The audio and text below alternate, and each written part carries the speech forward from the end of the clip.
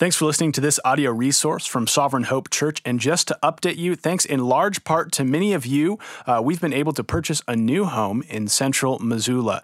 And there's a lot of work ahead of us when it comes to making another warehouse our church home. And you can continue to contribute to remodel and renovation funds at achurchbuilding.com. But we just want to express to you how grateful we are for your support. And we hope that this resource you're about to listen to will be a blessing for you as well. So let's pray. We'll dive into God's word. Lord Jesus, we thank you that in a world where very few things are consistent, your word is. Should we wish to hear from you, we look at your word. Should we wish to know how much you love us, we look at your word.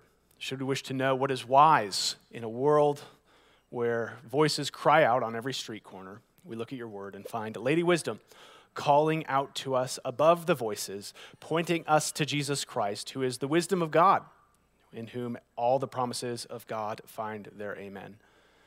We pray today as we examine our hearts that you are faithful to do what you would seek to do.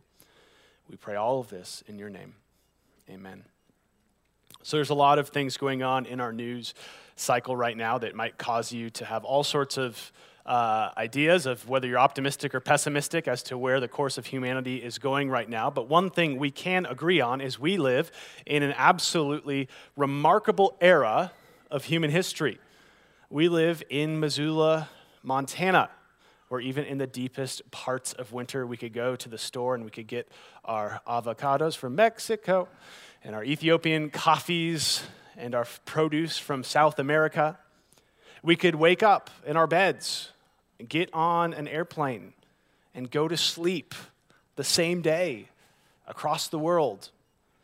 Our interconnected world offers unparalleled opportunities for sharing of health information, educational resources, technological advances, and most importantly, there are wonderful new means, places, and ways where the gospel of Jesus can be proclaimed like never before, because of the marvelous way in which our world and our technology has been developed.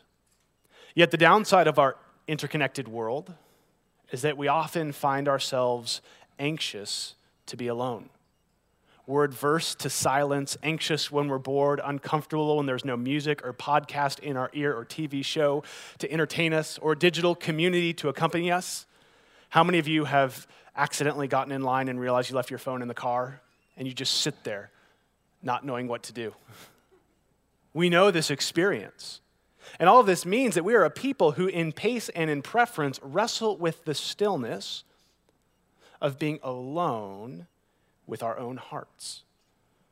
We fear that, should we stop and think, that behind our distractions, behind our constant busyness, we might find difficult things, challenges we hadn't considered, tasks that we've been putting off. And so we fill our lives with adventures and books and social media and families and things which are sometimes good, but oftentimes we use as escapes. But just today, as we just read, God wants to prepare you for 1 minute this Sunday morning to stop, to pause, and to do the work of looking into your heart. And as we do this, God's word might come to us like steel wool in an open wound. It might make us feel uncomfortable, but there is good news in this text for each and every one of us. And that good news is that even though as we begin the process of knowing our hearts, the Lord knows it even more. And he desires to come into the midst of that discomfort, in the midst of that pain and mess, and to apply the promise of the gospel, which is good news for those who know Jesus Christ. And our main point this morning is this: as we turn to look at our hearts, we can only become comfortable with our own hearts when we become comfortable with the work of Jesus. And we're going to look at this in 3 ways in 4 short verses in Proverbs 27. First, we're going to see in verse 19 the reality of our hearts. And then in verses 20 through 22, we're going to look at the exam of our hearts, and then lastly, the hope of our hearts. So to begin, I'm going to read just 4 short verses for us, and then we'll circle back to our first point. Solomon says this: "As in water, face reflects face, so the heart of man reflects the man. Sheol and Abaddon are never satisfied, and never satisfied are the eyes of man. The crucible is for silver, and the furnace is for gold, and a man is tested by his praise. Crush a fool in a mortal, I promise I've said this word before, mortar with a pestle along with crushed grain, yet his folly will not depart from him. So as we've been reading through Proverbs, we've seen a tendency of Solomon to grab these illustrations and allegories from nature, and he does this intentionally to show that just as nature has norms, just as suns rise and fall, just as ants are busy at work, just as water reflects the face, nature operates consistently. And here he wants us to see that God's wisdom is more consistent than all of the creative norms we've encountered in this world. Looking at God's world, we see nature works consistently. So too is God's word consistent. His wisdom is even more consistent than our reality. For God, for a season in the Old Testament, suspended the movement of the earth around the sun, but God has never suspended his wisdom. The truth of God is inescapable. And with this illustration, he drives our first point today as we see the reality of our hearts. And Solomon uses this metaphor pointing to what is true in creation to point to what is true for you. And he says, as in water, face reflects face, so the heart of man reflects the man. In other words, it is the nature of water to reflect back what looks in. We see these gorgeous pictures of Glacier Park and Lake McDonald and the mountains reflecting back in all of its picturesque beauty. And you want to know what's adorable? Videos of children discovering their reflection in a mirror. You want to know what's creepy? You videoing your adult roommate looking into the mirror. One is adorable because we understand the nuance. It's like this kid is discovering this brand new perspective. They're seeing themselves in a real view, which they are not prone to. But for us to just go and creep on an adult in the bathroom mirror is weird because the novelty is gone. They shouldn't be surprised. They shouldn't be like, they're not shocked that the mirror represents back to them who they really are. In fact, it would be frightful if looking into a puddle or looking into a mirror, what stared back at us were someone else. That's something that's remarkable. It's not remarkable that a mirror reflects back the face of who is looking into it. That's what it was created to do. That's what water and puddles do. But what happens if when we gaze into that puddle and we look into the mirror, what we see, even though it's us, is not what we want to look like, not the reflection we wish to see. I discovered this week a really beautiful and tragic song, and in it the songwriter is pining for a world without the weight of mirrors. She's pining for a world where the only perception of herself is the perception that she herself thinks without any sort of objective or outside influence. And she says things like this. She says, I'd be cooler. I'd be smarter. I'd probably be a better daughter. I would say when I was hungry, I'd walk the door and not want to cry. I'd be louder. I'd be honest. I probably wouldn't be so self-conscious.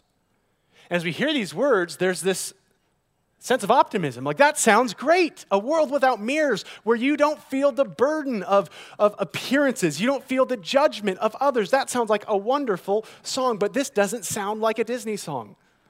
The music and tone is tragic because the songwriter knows that she cannot live in this world, that we cannot escape our own reflection.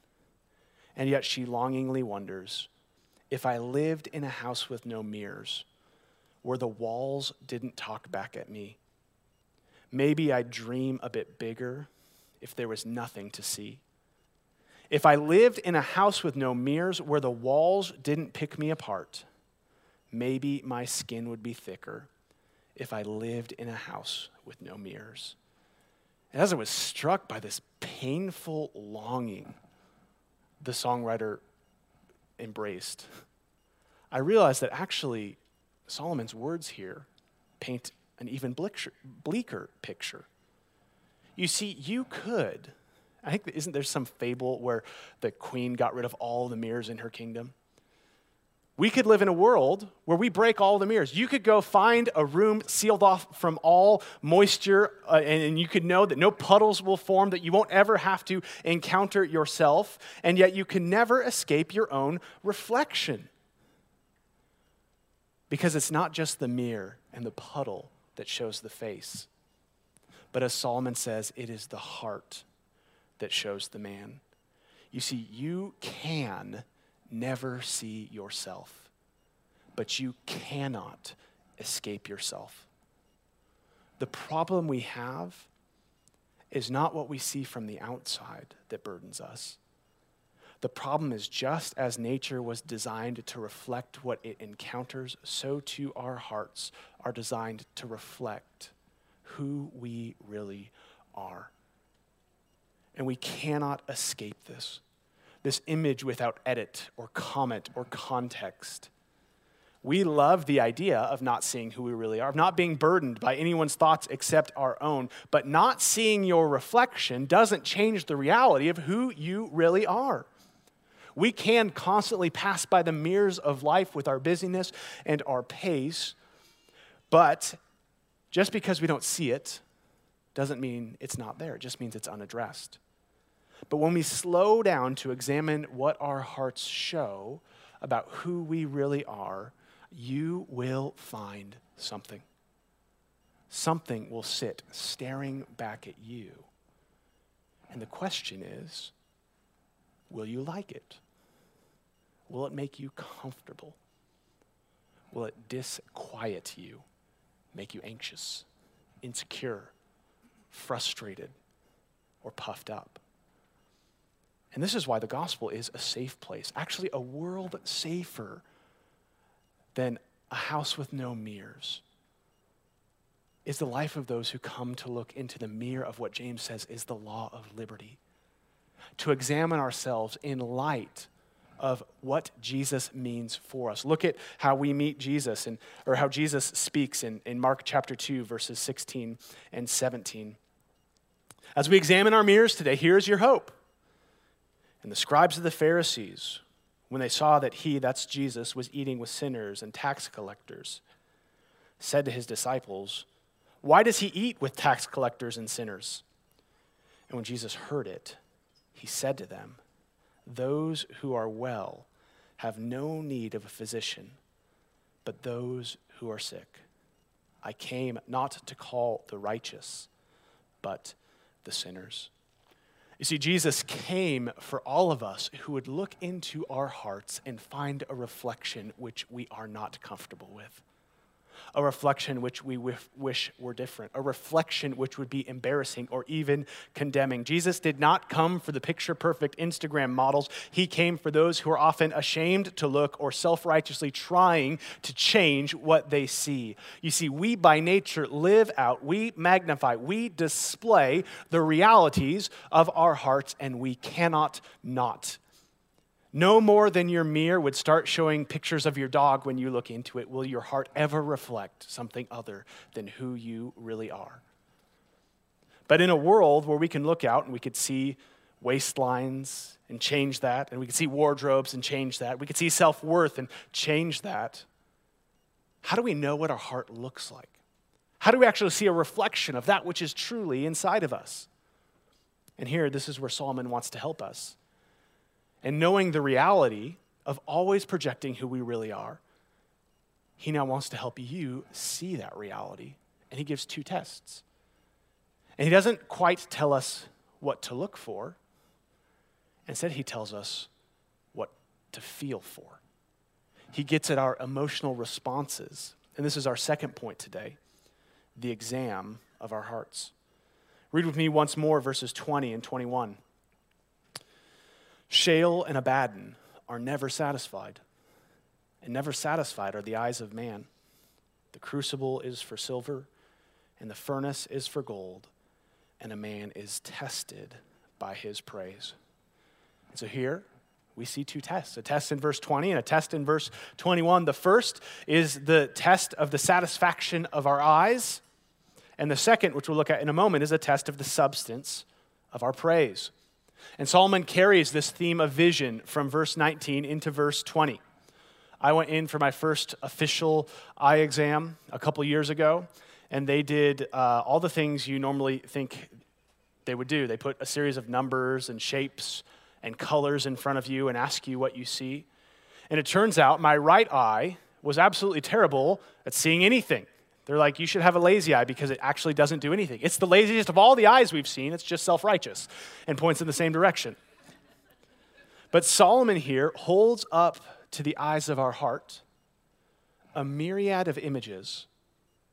And here he shows that the problem is not that our eyes see too little, but that the eyes of our heart see too much. And he paints this picture with this illustration of death. Sheol is the Hebrew word for the grave. Abaddon is this word for destruction, ruin. And he shows us the unfortunate truth that death is never satisfied. A man of high class might be at a dinner party and know that though he loves this food, it's improper for him to continue eating. There might be parents who love having kids, but for prudence or health reasons, they might say, we have enough. Even my children know that there comes a time where they will turn down ice cream. They will turn down sweets, which might tell you more about what life is like in my house, that we actually let our kids find that line. But even they find the line of too much of a good thing. But death knows no such limits. There's always room for one more.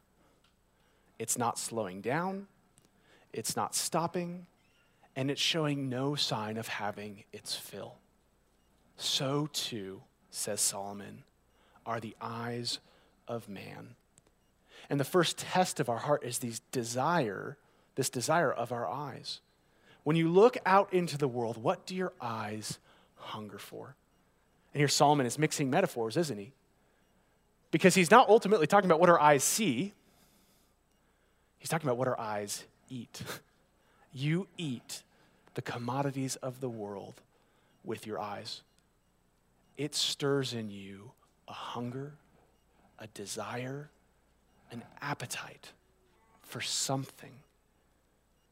When you look into the world, what do you see?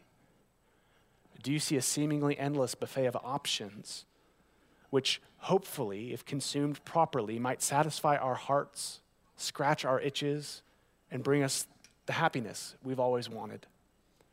We've got a door downstairs in the library. It's the only door. This is how janky our life is. We don't have a key to this building, and we've never had a key to this building. We have a single PIN code that we use, and all of the other doors, we just hope we don't get trapped outside of. And this door code has 12 digits on it, a 12-digit PIN pad, and if you can punch in the right 5-digit combination, it opens up and gives you what you want. It allows you to come in and have access to that which you were hoping for. Which, of this PIN pad, if I did my math properly, of a 12-digit PIN pad, there are 248,832 possible 5-digit combinations. Which means mathematically and logically, one could sit there at that PIN pad and find the right combination. But why do we use PIN pads? Because we know that no one is foolish enough or even competent enough to sit there and put in the time and effort to exhaust all 248,832 combinations. But the truth is, you have more of a chance of randomly guessing the PIN code to Fort Knox than you do looking out into this world and thinking that the right combination of worldly desires will bring you the satisfaction you want. But our eyes tell us if we can just get it right, if we could plug in the right math, we will finally find satisfaction. I tried it with a house, and I tried it with a master's degree, but maybe this time if I go and I can get married, or maybe you've had marriage and it's like, well, maybe a single wife is enough. Maybe if I get a mistress and a good vacation, Maybe if I can have kids and also have no debt. Maybe if I can have an adventure and the newest car. Maybe if I can have that bike that I can go out and have this level of fitness with, then I'll find it. Maybe if I move to a place with warmer weather. Maybe if I do all of this. Maybe our eyes will find no end. So when you look, what do you see? How does your heart encounter the things of this world? Is it endlessly seeking and never satisfied? How significant is this? Well, Jesus, in the parable of the sower, gives 3 threats to gospel faith and gospel joy. And look at what one of those threats are in Mark chapter 4, verses 18 through 19. And the other ones are sown among thorns. They are those who hear the word, that is the gospel. But the cares of the world and the deceitfulness of riches and the desire for other things enter in and choke out the word, and it proves unfruitful. That's just Jesus. He seems to be a big deal in Scripture. What does John say? Well, consider what John says in 1 John chapter 2, verses 16 and 17. For all that is in the world, the desires of the flesh and the desires of the eye and the pride of life is not from the Father, but is from the world. And the world is passing away along with its desires. But whoever does the will of God abides forever. The desire our eyes have for this world is not insignificant when it comes to your joy, and it's actually not insignificant when it comes to your confidence in salvation. There is a brokenness of eyes that are always looking and never finding. There is a joylessness and a burden that the gospel wants to help. Desire unrestrained shows a heart which doesn't look good. And we all have this in different areas and for different things. My heart wrestles to ever be satisfied with the amount of football I've watched. If there's a line in my heart where I say that's too much football, I certainly haven't found it. And so with my wife and with my family, we are questioning how to respond with this. And the truth is, I don't watch as much football as I used to. And yet, my heart is dissatisfied, discontent, and anxious because I think I'm missing out on something. And discovering these desires makes me uncomfortable. And it will make you uncomfortable. It'll make you frustrated to see why you're looking for things. Because you realize we don't approach any of this with a neutral heart. We approach it thinking we can crack the code and break the case. But those desires are there, whether you know it or not. And ignorance is not bliss. The desires of our hearts show us something. But so too, says Solomon, does the test of praise. Here in verse 21, we see the second test. That's the substance of our praise. Look again at verse 21. The crucible is for silver, and the furnace is for gold, and a man is tested by his praise. And so we've seen a lot in Proverbs. Solomon warn us of the flatterer, the one who uses their words to butter us up, because Solomon knows the danger of praise. He was a king. He was much praised, and he knows, probably more than any of us, what praise looks like at an ultimate level. He knows that our hearts desire so deeply to be made much of. He knows we want others to affirm us and to praise us. And this is actually a good desire. This is actually a desire that God has put into our hearts. We long for the affirmation of others because we long to be affirmed by God. Now, we love Reformed theology here at Sovereign Hope. We know that we are depraved, that there's nothing in our hearts which merit God's affection for us. We know God is infinitely glorious. He is not just looking for something to praise in the world to supplement his emotional lack. And yet, Scripture shows that God really does delight in making much of those whom he saves. When God created Adam and Eve, his goal was that should they endure, he would satisfy them endlessly. In fact, Paul tells us in Ephesians 1, before the foundation of the world, God's goal was union and joy through Jesus Christ.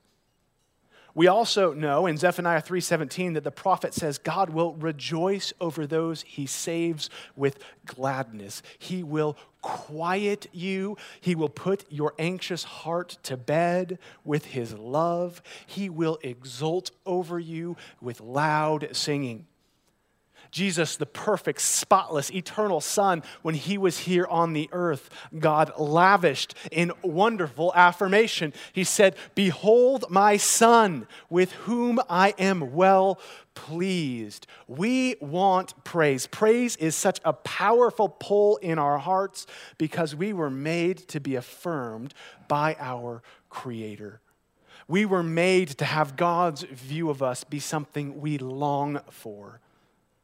But as broken people who have broken fellowship with this God, who know we are not worthy of praise, but actually worthy of punishment on account of our sin, the only place we could find the affirmation we long for is by coming to God the Father, robed in the righteousness of the Son by faith. That when we put our faith in Jesus and repent, he takes off our disgusting cloak and puts on the wonderful robe of the beloved. That we stand before God with the same approval of Jesus himself. This is where you are finally made much of. My question to you right now, before we go any further, is has God given you that affirmation in Jesus Christ? Do you know that when you approach the Father through the posture of faith in the Son, that he says the same thing? "Behold, my beloved Son with whom I am well pleased." Do you labor for that wonderful affirmation? "Well done, good and faithful servant. You have been faithful over a little, and now I will place you over much." Do you realize there is praise meant to be lived for here?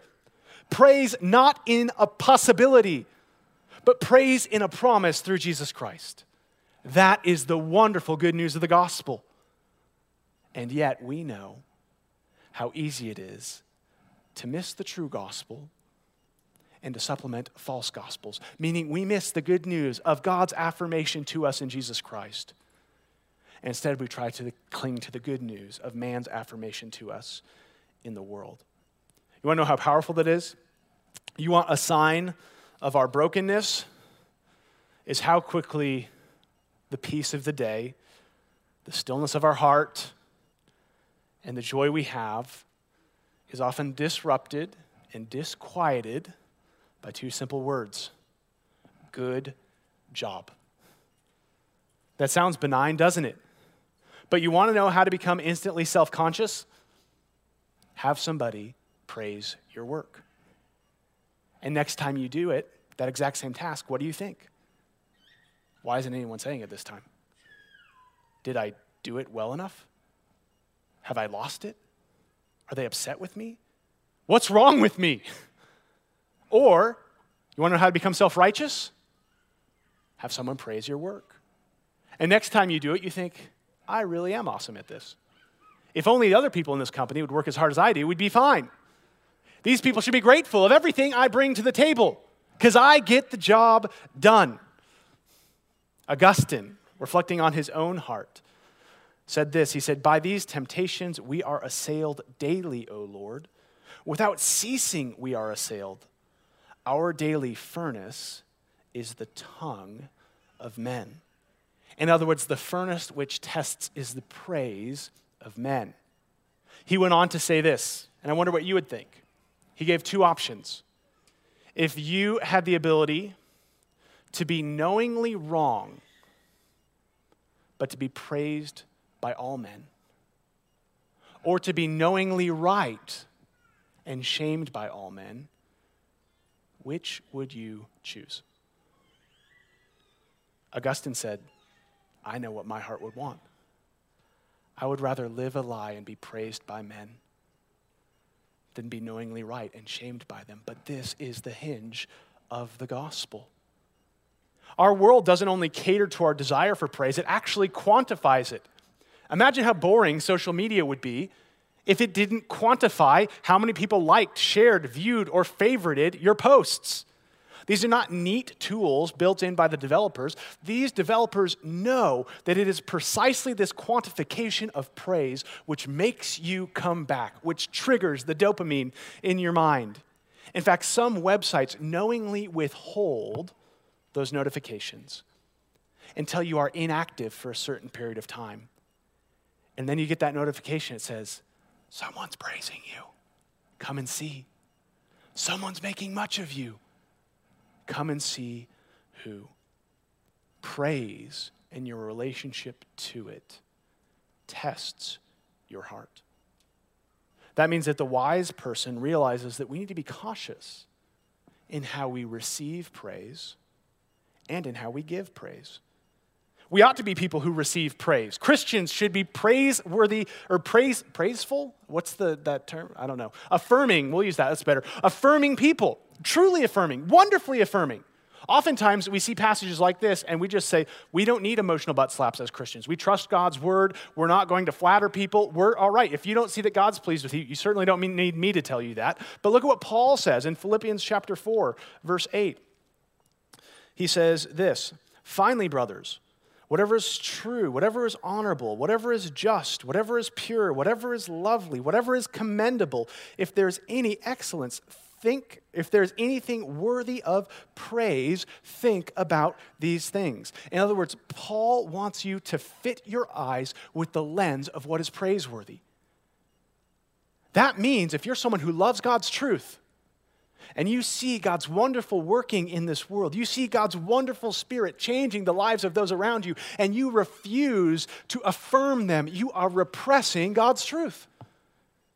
We should then affirm things that are genuinely affirmable. We should praise things which are praiseworthy. We should go to people and say, what a miracle that God is doing this in your life. What a gift that you were able to serve me in this way as Jesus served me. So the question is, do you spend more time sitting on your praise for fear of how others would respond than you do praising people and letting God sort that out in their heart? Or do you spend more time praising the things which are worthy of affirmation in the eyes of the world and neglecting the things that are praiseworthy in the eyes of the Lord? Praise tests our hearts. But secondly, when we receive praise, and I pray that if you're here at this church and God is working in your life, that you are praised by us, that we rejoice over what God is doing in your life. But when we are praised by people, do you understand that praise in light of the God who is at the source of all of it? Look at how Paul praises the church in Corinth, a church which is, for all, like if you're ever worried about praising someone for one thing and worrying that all the sins in their life are going to go unaddressed, no church was more of a flaming ball of disaster than the Corinthian church. And yet Paul praises what is true, not to not address what's wrong, but to acknowledge that this can be really wrong and broken, and you guys are like the Jerry Springer of churches, but also like God's doing wonderful things. And you should be optimistic. Look at how he praises the church in verses 4 and 5. I give thanks to my God always for you, because of the grace of God that was given you in Christ Jesus, that in every way you are enriched in him, in all speech and all knowledge. And so what is Paul doing? He's helping the church know that they are doing something well. They're enriched in speech and knowledge. They are thinking and speaking rightly, and he praises them for it. But what's the basis of his praise? Oh, that God did this in your heart. Oh, that God has loosed your lips and given you eyes to see. When we are praised, do we take the praise of us and turn it into praise of God? Do we genuinely appreciate what people have done, and we say, what a gift that God has given me to think like this, to serve like this, to love like this. Despite my failures, that I might be a helping to others, is something that only God can do. And as good as these ideas sound, of praising what's praiseworthy in the eyes of the Lord, and turning our praise of us into praise of God, we know the burdening effect praise has in our hearts. We know we have the lust to be seen as praiseworthy. We have the lust to even be seen as someone who doesn't care if people praise us. But if you're one who looks at our hearts like me, I see in both of these tests a reflection that makes me anxious. A reflection that I would wish to not see. And so what is our hope? And this is what I love about the two concluding illustrations Solomon uses. Read with me verses 21 and 22. The crucible is for silver and the furnace is for gold, and a man is tested by his praise. Crush a fool in a mortar with a pestle, along with crushed grain, yet his folly will not depart from him. So here we see our last point today, and this is the hope for our heart. At this point, we know we need a Savior because we need to be saved from what we see. We need to be saved from what we know is true in our heart. And if we're honest, we know our hearts leak out before others. We can see that, right? Our spouses, our roommates, our friends have all seen things that we wish they didn't. But you know things that even they don't know. You know the depth of the twistedness, of the grotesqueness of the heart that looks back at you. So what do you do when your own heart condemns you? What do you do when the pollen of the world, when you walk by a mirror, when your child is screaming at night and you're tired and frustrated, when you're burdened at work, when you're puffed up on pride and that pollen causes the inflammatory reaction where we feel frustrated, disappointed, self-righteous? What do we do when our hearts are provoked? For the fool, verse 21 paints a pretty bleak picture, doesn't it? There's no hope for you. It uses this picture of milling grain with a mortar and pestle. And back in Egypt during this time, they'd take a big, it's not like the little mortar and pestle we use in our science labs right now. Similar, but bigger. It's how they would make their food. It's how they'd mill their grain. It's a big, hard rock or hollowed out place of the earth. And they would throw their grain in it. And they get this big pestle, this big solid rod, and they would mash it and grind it and crush it together until the grain became this homogeneous mixture which would be used to be baked or whatever they wanted to do with it. And for a fool, the testing of this world and the promise of your potential punishment will not remove folly from you. The way in which the world tests our heart will drive our foolishness deeper and deeper into our life. And it will even cause it to spread and poison more and more of our hearts. We know life is hard, don't we? We know when our hearts are provoked, when they speak up against us. We know how fickle life is. But even more than our subjective experience, the Bible holds up to us an objective reality. That one day each and every one of us will stand before Christ as judge. And at that point, no amount of suffering, no amount of woe is me, no amount of hardships can change your standing before the Lord. There's no hope for the one who is crushed by this world because it cannot remove our problem.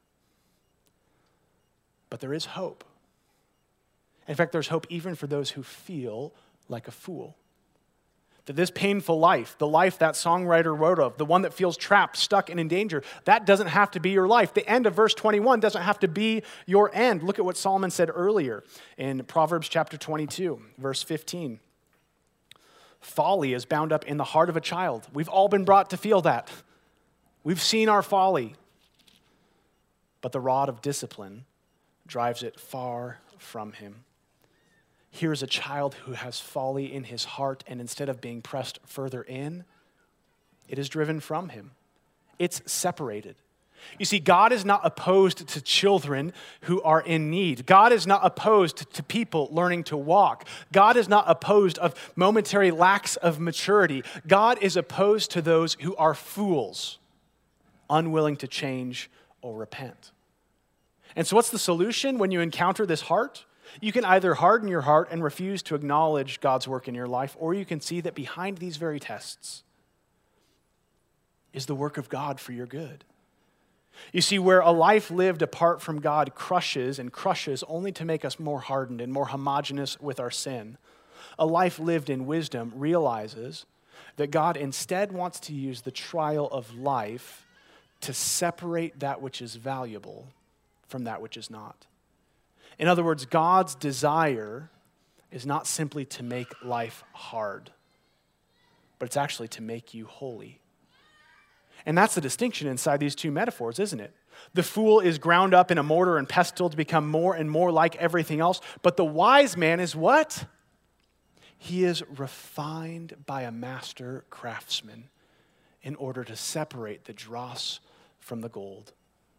Silver and gold are these metals that when produced naturally from the earth are filled with impurities. And so what they would do is they'd throw them in these smelting furnaces, in these crucibles which would be superheated.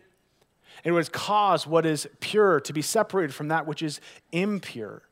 The hope for us as God's children is that when we encounter the painful truths of our heart, I would say that life at every stage is just more sanctifying. There's more things that prick and pull at your heart and convince you that this is going to be hard and this is going to be difficult. But when we encounter these painful truths of our heart, when we see our reflection we would rather not see, we can trust that God actually wants to refine us as a master craftsman. A fool encounters his own reflection with no hope for change. But the wise man sees that in the hands of a Lord like this, your sin no longer defines you if Christ is working on you. When we look at these two illustrations, both share a reality of stress and testing. You will have trial. Your heart will be wounded. But only one assumes that we'll be better off for it. And that's the one applied to us in the grace of the gospel of Jesus. Look what Solomon said earlier in Proverbs chapter 17, verse 3, where he picks up this same metaphor. The crucible is for silver, and the furnace is for gold, and the Lord tests hearts. The Lord tests your heart. The Lord knows your heart. And knowing everything about that, he still chose to send his son to die for it. It is a safe place to encounter what we don't like to see when we learn to see what Jesus has done. That he has come not only to save our hearts, but to change them bit by bit over time. It is a hard, painful process. The furnace gets warm, the crucible gets uncomfortable, but God is doing a work in your life. As you choose to bring that to Jesus and trust the craftsman with it, we have a wonderful hope, a hope that one day the crucible will be cooled and the furnace will be put away. Look at this hope in 1 Peter 1, where Peter says this. Verses 6 through 9. In this you rejoice, though now for a little while, if necessary, you've been grieved by various trials, so that the tested genuineness of your faith, more precious than gold that perishes, though it is tested by fire, may be found to result in praise and glory and honor at the revelation of Jesus Christ. Here we see the crucible of praise held out for us in a way which is truly hopeful. That one day, one glorious day, the work of Jesus will be done in us and we will stand before the throne unashamed, untainted, perfectly valued in the righteousness of Jesus. We endure this trial, this affliction, this reflection as those hopeful that it gets better even if the furnace gets hotter. The world will test your heart, but only Jesus promises to refine it. Only Jesus promises to create in you a reflection which we begin day by day to cringe less at. Because we know whatever shows up, Jesus is able to help us with it. Jesus is able to care for us in it. So will you be strong enough to gaze into this water and to trust yourself with this craftsman? As a church, we have the privilege of helping others become comfortable with the work of Jesus, which means we will find in our hearts and in the hearts of others warts and blemishes. But will we bring those to the Savior and say, there is a way to change? This is why Jesus has come, so that day by day we can be transformed into the image of God for his glory and for our good. Let's pray. Lord, we pray that even as we close in reciting a creed and in singing a song, that you would help us to examine our hearts, that we would look soberly at realities that we would rather leave unaddressed. And that as we see the weaknesses and wounds of our heart, we see how faithful you are to refine us. I pray you would spare us from thinking that this world can fix it when this world only makes the problem worse, but instead help us to see the King who was crushed for us so that we might be redeemed with the promise of redemption. We pray all this in your name. Amen.